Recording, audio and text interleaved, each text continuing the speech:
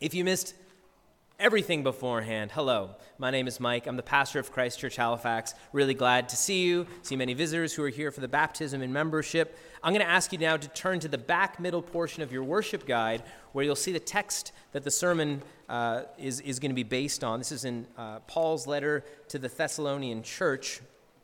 As I mentioned a couple of times, this Sunday is Pentecost Sunday. It's where the church remembers the Holy Spirit being sent down on the church. The hope of Pentecost is that help is on the way. Help is on the way. For those who are here this morning and you feel discouraged, you feel weak in your faith, those who are really enthusiastic and want to keep on following the path of Jesus, or if you're here this morning, you don't even know what you believe, you're not sure if you believe anything, help is on the way. God's at work both to save us, that is to give us new life, lasting life, and also to sanctify us, to help us live the kinds of lives that we are created to live.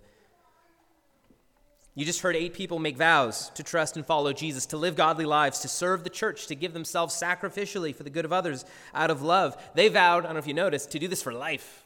They're in. We got them. But they also did so in humble reliance on the Holy Spirit. In the first chapter of Paul's letter to the Thessalonians, he reminds this ancient church of the hope that they have. God will send help to give them everything they need for life and faith and obedience. And this is how he does it. God sends help by sending his Spirit. God sends help by sending his Spirit. Now, just a little bit of background before we read our passage. The Apostle Paul, he planted a church in the city of Thessalonica, which is in northern Greece, sometime in the 40s A.D. You can read about that in Acts chapter 17, where you read the story of it happening. Paul preached the gospel in this city, and it was received and believed by many, and they formed a church similar to ours. Many in that city, though, didn't receive the message. They hated the message. They hated Paul, hated that he was doing this, and it got so bad, the opposition to Paul was so fierce that he was chased out of the city sometime in the 40s. He was forced to flee. But Paul, persistent as he is, he sent a coworker, sent his friend Timothy to help this young church out. After spending time with this church, Timothy returned to Paul to give a report on how they were doing to Paul. And in this letter, he wrote 2 letters, 1st and 2nd Thessalonians. These are Paul's response to Timothy's report, where he gives thanks for all that's happening to them. And today we read this letter. We listen to God speaking through this letter. Us here in Halifax, 2,000 years later, listening to what God would speak to us. Let's read together from 1 Thessalonians, verses 1 through 10. Paul, Silvanus, and Timothy, to the church of the Thessalonians, in God the Father and the Lord Jesus Christ, grace to you and peace. We give thanks to God always for you, constantly mentioning you in our prayers, remembering before our God and Father your work of faith and labor of love and steadfastness of hope in our Lord Jesus Christ. For we know, brothers loved by God, that he has chosen you, because our gospel came to you not only in word, but also in power and in the Holy Spirit and with full conviction. You know what kind of men we proved to be among you for your sake, and you became imitators of us and of the Lord, for you received the word in much affliction with the joy of the Holy Spirit, so that you became an example to all the believers in Macedonia and in Achaia. For not only has the word of the Lord sounded forth from you in Macedonia and Achaia, but your faith in God has gone forth everywhere, so that we need not say anything. For they themselves report concerning us the kind of reception we had among you, and how you turned to God from idols to serve the living and true God, and to wait for his Son from heaven, whom he has raised from the dead, Jesus, who delivers us from the wrath to come. This is the word of the Lord. Let me pray for us again. Lord Jesus, we praise you for your work among us 2,000 years ago, how you took on skin and bones. You lived among us and for us. You suffered, died, and then rose again for us. Thank you that your ministry doesn't stop at your ascension, but it continues today through your Spirit whom you've sent to us. Help us now to hear his voice and to be changed by his power. We pray that in Christ's name. Amen. I don't know if you've ever scrolled through somebody's Facebook or Instagram feed or had a conversation with someone about their lives and you left it feeling deflated. They seem to have everything going right for them. Based on their photos, their life is great. Yours, maybe not so much. Their diet, their fitness routine, it is on point. Yours is non-existent. They seem to have parenting on lockdown. You're spiraling out of control.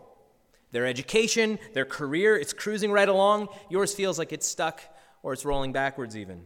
You feel deflated, not because you lack information on how you should be living, how you could be living, but because deep down you worry you don't have the motivation, the power, the ability, maybe the opportunities that others seem to have to live the way they are. And so you might look at that Instagram feed, that Facebook page.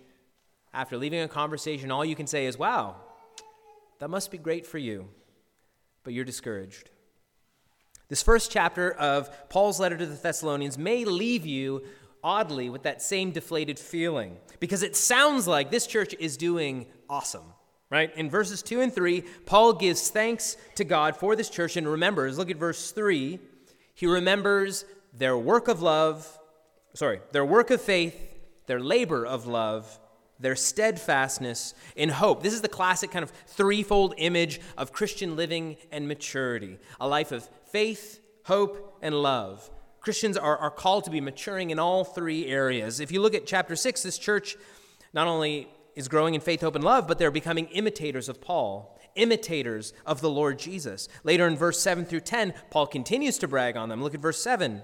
He describes them as being examples to all believers in Macedonia and Achaia. These are the surrounding areas where Thessalonica is located. Ancient Greece had the province of Macedonia in the north and Achaia in the south. And so the Thessalonians' influence is beginning to spread. End of verse 8. It's not just in Greece, but your faith in God has gone forth everywhere.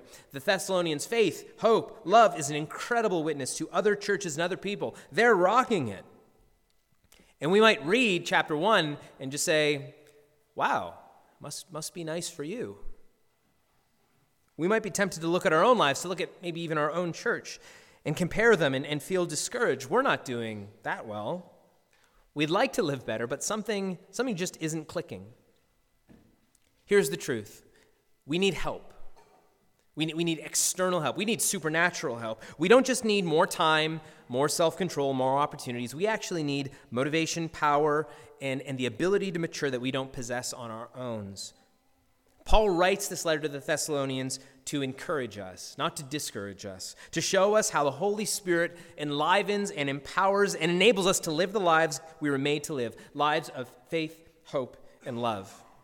And so just so you can track with the sermon this morning, this is the outline for this morning. We can live lives of faith, love, and hope as the Holy Spirit empowers us by the gospel.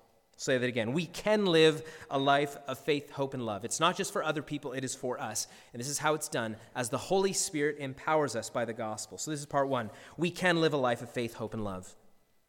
As you see in verse 3, if you're paying attention, Paul is just gushing. This is a very positive letter. Not all of Paul's letters are this happy. Thessalonians is one of those letters. He is so proud of this young church's maturity as they grow in somewhat of a difficult, hostile city. He remembers in his time with them, as brief as it was, to see them begin to flourish and to grow like trees planted by streams of water. They were once dry roots. They didn't start off great. Verse 9 says they were committed to serving idols. Right? They were without God. They were without hope. They didn't believe, but Paul saw a miracle of change in them. And verse 3 recalls in particular their work of faith, their labor of love, their steadfastness and hope. He saw a radical transformation in this city. Let's just consider those three things that Paul's celebrating. First, he's celebrating their work of faith. Their work of faith. Their work of faith was their receiving and resting in the good news about Jesus that Paul came to preach. That's why he came. They believed it. Their faith to him, to Paul, is a miracle. He celebrates their faith. When the gospel came, if you look at the middle of verse 5, they believed the message about Jesus, it says, with full conviction. They really believed that not just that Christ died, but that he died for them. In John chapter 6, Jesus describes this work of faith. He says, "This is the work of God, that you believe in him whom he has sent." This is the work of faith that Paul's so happy about, believing in Jesus, turning from their old paths, loyally following Christ. So Paul thanked God for this church's work of faith. Second, he celebrates their labor of love. This refers to their life of service and selfless care for others. The Thessalonians, they seem to not only excel in faith, but also in love. In verse 9, Paul talks about their warm, loving reception of Paul and the other servants of the church. How when they visited Thessalonica, the Thessalonians cared for their needs. They shared generously with them. They labored, they worked hard at showing love to Paul and company. Later in this letter, in chapter 4, verse 9, Paul also talks about their brotherly love for each other, for those within the church. This is the warm, familial affection for other Christians. They excelled in that too. In chapter 4, Paul commends them for this brotherly love, where he says, "You've worked really hard at your jobs.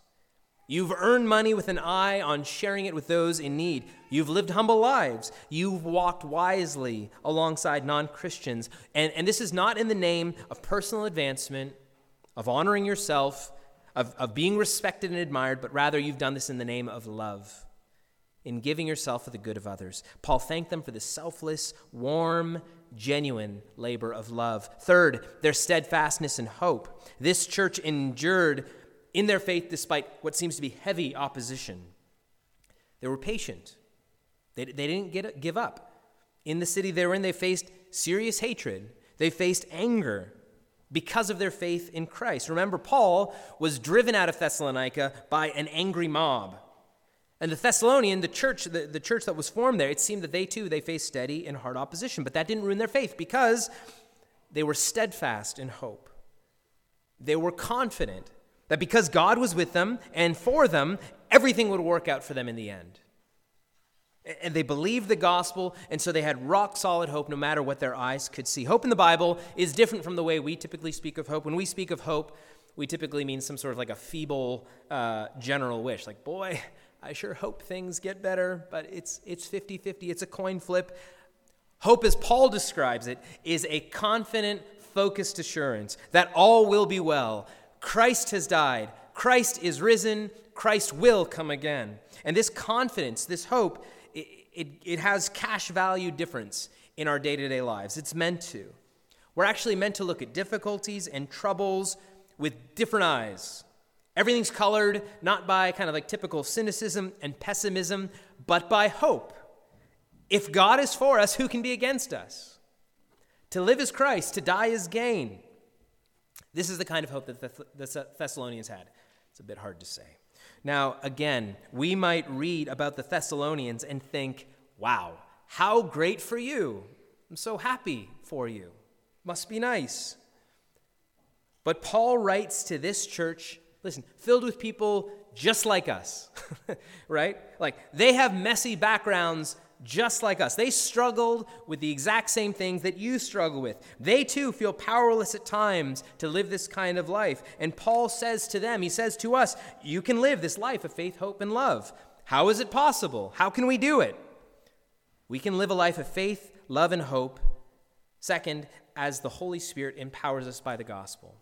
As the Holy Spirit empowers us by the gospel, we can live this kind of life. Help is on the way. Read with me verses 4 and 5. Just kind of turn to it and take a peek. For we know, brothers, loved by God, that he has chosen you, because our gospel came to you not only in word, but also in power and in the Holy Spirit and with full conviction. This is what Paul's telling them. He's telling us that a life of faith, hope, and love is possible only as the Holy Spirit empowers us through this good news, through the gospel. That's what gospel means. The gospel is a word. It's a message, something that Paul went around preaching, that us today, we continue to pass this message on to others, that we are loved by God not because of our faith, hope, and love. We're loved not because we were lovable. In fact, God loved us when we were extremely unlovable. Jesus died for us when we were far away so that us who were far away could be brought close to him. And it's through this message, this good news of Christ dying, rising again, and rescuing a people that the Holy Spirit empowers us to live new kinds of lives. The logic of this is that of the Puritan Matthew Henry, who wrote, if you admire a godly person, if you see their faith, hope, and love, like the Thessalonians or somebody else, this is what you need to do.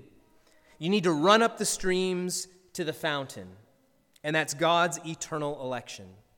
You have to look at the streams, faith, hope, and love, but you have to look at the fountain that it's coming from. God choosing to love us while we were still sinners. That is the fountain of godly living.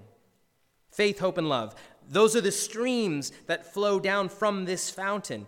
This gospel that we preach, that we reflect on every Sunday in multiple different ways in our songs and in our prayers, is more than just a word. It's more than a message. It is power. It's power. Paul describes that in Romans 1. He says, I'm not ashamed of the gospel, of the message, for it is the power of God for salvation for everyone who believes. If you want the fruit, the delicious, sweet fruit of faith, hope, and love, you need to be rooted in the gospel. If you want the clean, cool waters of faith, hope, and love, you need the never-ending fountain of the gospel. We just had a baptism where we insisted that both adults and children were not being baptized in order to show God or the church how serious we are about believing. The gospel and the posture of the whole Christian life is about receiving, not achieving. God graciously choosing to welcome us into his family. And through this message of hope, of life, of love from God the Father to us, God empowers us by the Holy Spirit to live new lives. Once the Spirit comes to us in power and activates this word in our hearts, and we believe it with full conviction, deep in our bones, that we've been welcomed, we've been loved by sheer grace, only then can we live lives maturing in the work of faith, the labor of love, and the steadfastness of hope that we see in the Thessalonians. Friends, listen, you can live this kind of life. It's offered. You might seem impossible, might seem too far. You might feel too far gone. Many of the Thessalonians felt that way too. But as you root yourself in the gospel, as you commit yourself to the fountain of the gospel, this fruit and these streams flow naturally from it. If this feels a little vague to you, if you're not sure about the now what of what I'm saying, let me give you 2 points of application, 2 ways to root this in your life, okay? 2 points. This is the first. If the Holy Spirit uses the gospel to empower our faith, hope, and love, you need to preach the gospel to yourself every day. That's an application point. You need to preach the gospel to yourself every day, multiple times a day. I heard that line first from the author Jerry Bridges, and it's so you'll probably hear it from a lot of different sources. Preach the gospel to yourself every day. I don't know if you've noticed, I'm not just talking to you right now. I'm preaching to you. It's a bit of a strange form of communication. Let's admit that. Let me be the first to say it. If I were talking at this level of my voice and the motions I make, you'd be like, this guy's a little strange. Maybe you already think that. But preaching is an odd activity, and yet it's used by God because it's this more forceful, encouraging, entreating, sometimes demanding form of conversation. And this is what you have to do to yourself every day.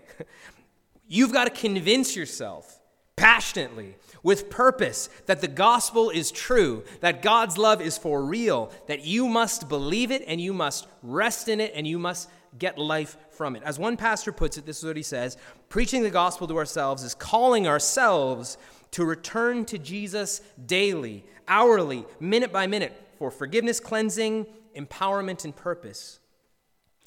Preaching the gospel to ourselves is answering doubts and fears with the promises of God. Preaching to the gospel to yourself, it looks like this. In the middle of breakfast, do your sins suddenly come and condemn you?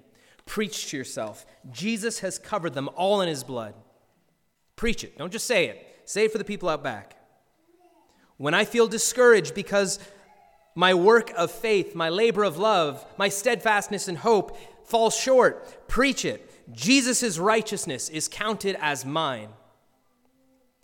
When I stumble yet again in sin, as the world, the devil, and my own flesh conspire against me, preach it. Not even a hair can fall from my head apart from the will of my Father in heaven, and he has promised to care for me and keep me forever. Can I actually live like this? Can I really deny myself, take up my cross, and follow Jesus? Preach it, yes. For God is at work in me, willing and working in me for his own good pleasure. This is what it looks like to preach the gospel to yourself every day. If the Holy Spirit is pleased to use this message, this word, to empower, to enliven us to a life of faith, hope, and love, you must preach the gospel to yourself every day. This is the second application point. Pray for faith, hope, and love like it's your job. Pray like it's your job. Pray without ceasing. Pray constantly. Pray alone. Pray with friends. Pray when you wake up. Pray before you go to bed. Pray before you eat. Pray while you're eating. Right? Pray and don't stop praying for a life that produces faith, hope, and love. If you look at verse 2, this is the kind of habits of prayer that Paul himself has. He gives thanks to God always for the church of the Thessalonians.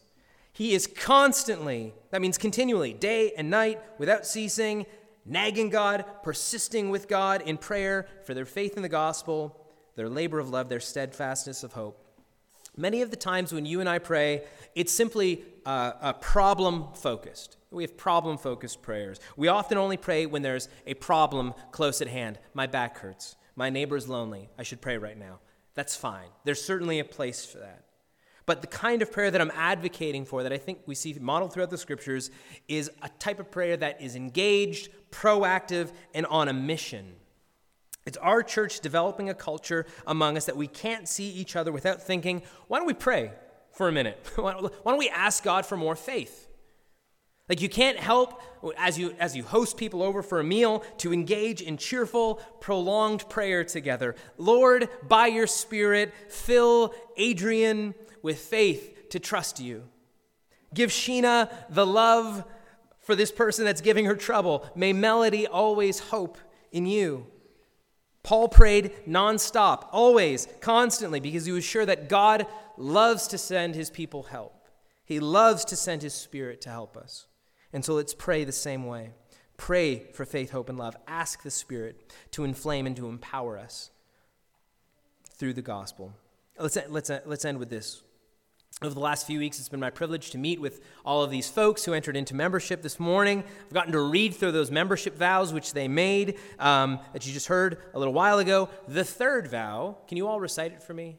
I'm just kidding. You don't need to. I'm sure you were paying attention, but let me just read it to you. This is the vow that they made. Do you now resolve and promise in humble reliance upon the grace of the Holy Spirit that you will endeavor to live as becomes the followers of Christ? Who is sufficient? Who can promise to live such a life? This is the great reminder of Pentecost. Help is on the way. You're not on your own. The Christian life is not for the 1%, for the rarest of spiritual Navy SEALs. It's for the weak. It's for people like you and I who know we can't do it on our own. And so we must look to God. We must pray and ask for help external to us. Pentecost reminds us of this. Help is on the way. Christ has sent his Spirit to his people to help them live lives of faith, hope, and love. Hallelujah. This is good news. Thank God for this. But listen, as Matthew Henry advised us, we have to run up these streams always to the fountain. And that's God's eternal election. The third vow came after, of course, the first and second vow. It flowed naturally downstream from those first two, which are the never-ending fountains of the gospel, that we are actually worse sinners than we could ever think we were. And yet in Jesus, we find a great Savior who is greater than we could ever imagine. Friends, listen, again, you can live this life of faith, hope, and love, but it's only possible as the Holy Spirit empowers you by this glorious, gracious, powerful gospel. Now, may you all be given grace to see yourself as a sinner in God's sight, justly deserving his wrath, without hope, except in his sovereign mercy. And may you then turn and believe in the Lord Jesus Christ, the gentle and powerful Savior of sinners. May you receive and rest upon him alone for salvation as he's offered to you in the gospel. May you preach the gospel to yourself every day with force, with warmth, regularly warming your heart by its fire. May you pray constantly, cheerfully, vigorously, that God would bless you, bless us, his church, with growing faith, hope, and love. And may you, in humble reliance upon the grace of the Holy Spirit, live as becomes followers of Christ. Amen. Let me pray for us.